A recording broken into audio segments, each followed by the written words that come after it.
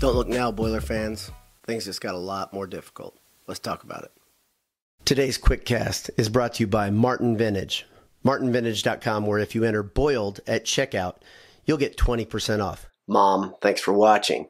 So if you were foolish like me and stayed for the entire telecast of the Illinois-Purdue game last night, you saw what I saw. Final score, 37-63. And in scoring 37 points, Purdue really turned back the clock quite a bit. Purdue hadn't scored that few points in 71 years. Right after the game, the FS1 in-studio broadcast team said it was the lowest points ever. That's not exactly true, but it's definitely the lowest points in the modern era, beating out a couple really crappy games. If you're like me, you remember the Eastern Michigan game a couple years ago where Purdue lost, I think, 44-42. They had another game versus Minnesota in the Big Ten tournament where I think they scored either 42 or 44 points. But 37 points, 19 points in the first half, 18 points in the second half, and a couple interesting factoids that I picked up on Twitter. Illinois had 30 points in the paint. Purdue had 37 total points.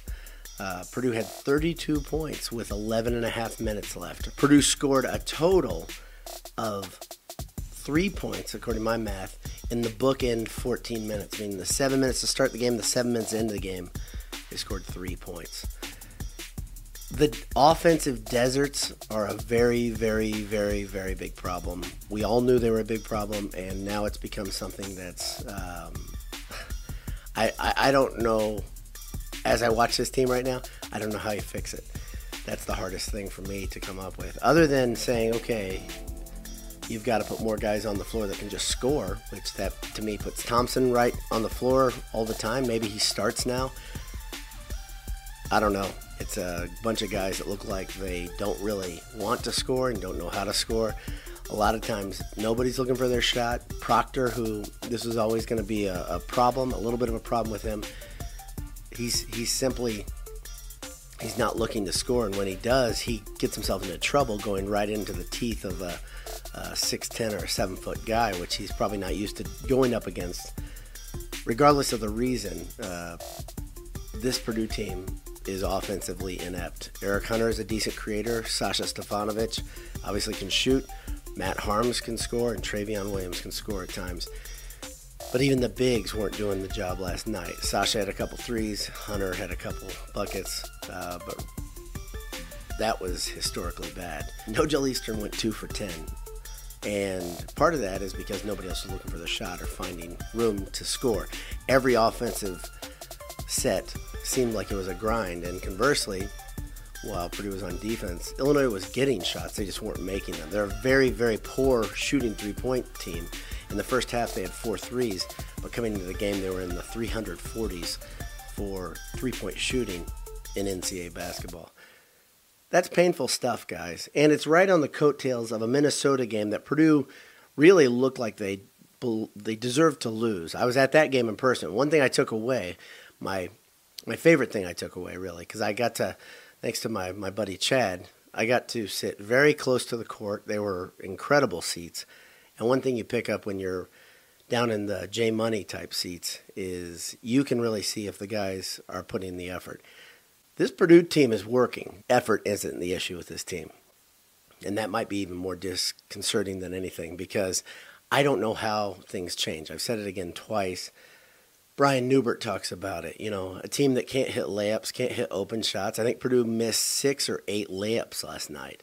Granted, that wouldn't have made the difference in the game, but the poor shooting of shots that are very makeable, whether they're defended or not, layups are layups. And I took a photo the other night as Proctor was driving.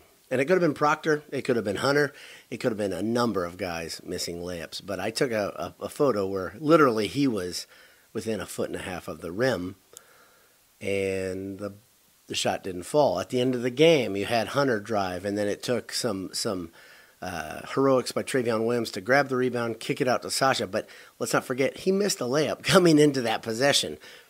This is a big, big problem, and they've got some major work to do. I think what you might see is Painter trying to shake things up even more. He brought back the double bigs for the Illinois game. It wasn't really effective. It obviously didn't kickstart anything.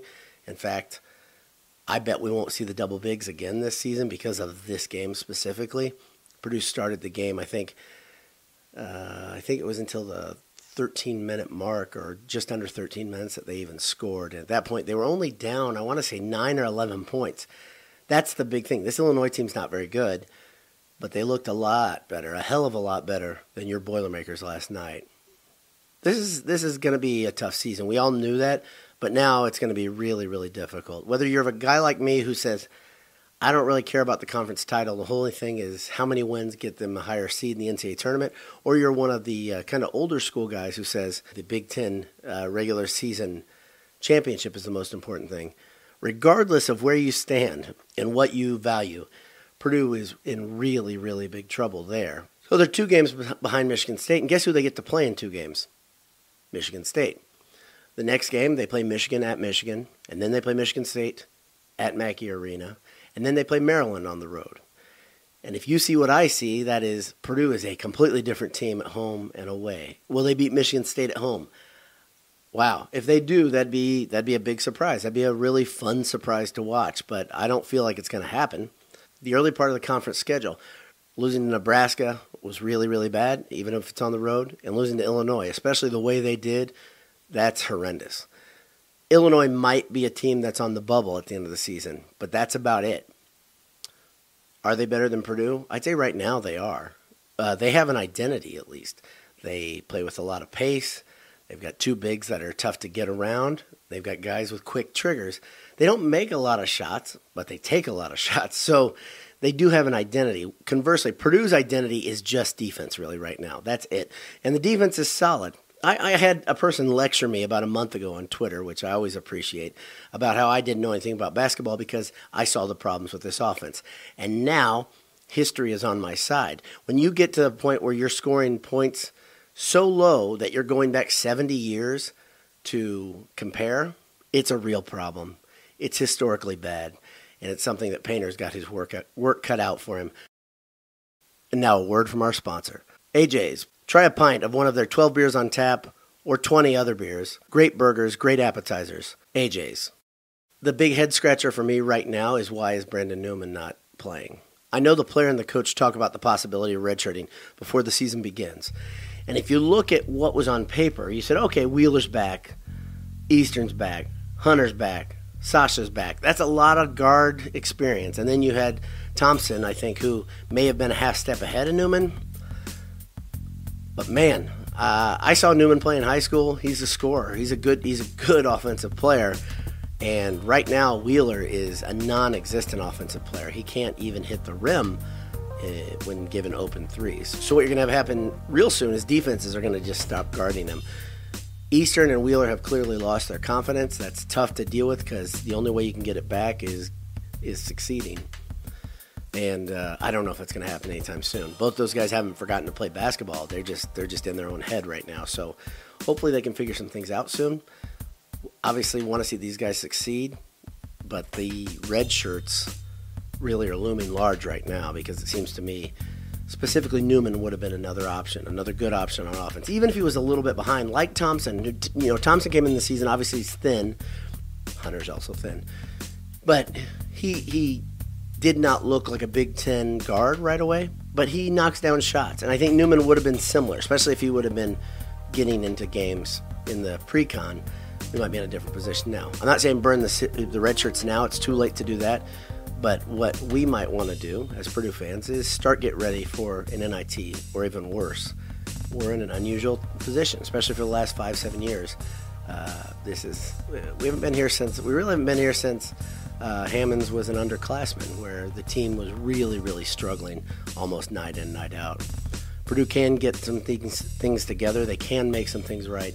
But this Big Ten schedule, especially the next few games, is not gonna yield opportunities to get real confident, and that's the problem.